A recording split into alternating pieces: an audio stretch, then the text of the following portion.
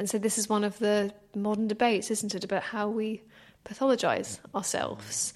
You know, we're all very psychiatrically literate these days, all very literate in mental health services or mental health symptoms.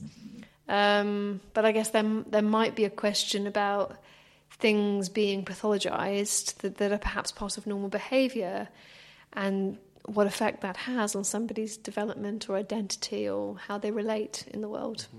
Do you worry that in some places psychiatrists have, in the face of that complexity, just kind of swept a lot of it under the rug and just try to be really, really try and treat all of these symptoms as an illness, just like any other kind, just like a physical illness, for example, and really,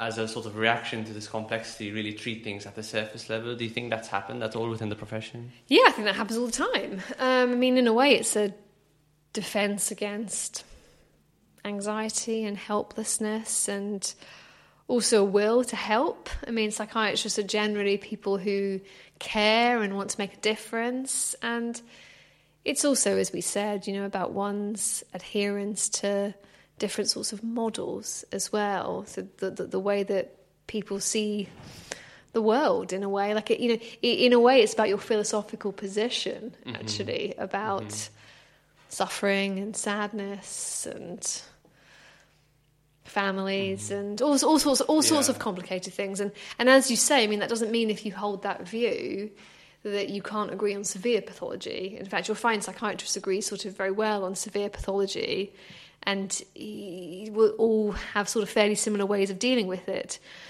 But that's probably about 10 to 15% of what we see, and then there's sort of everything else.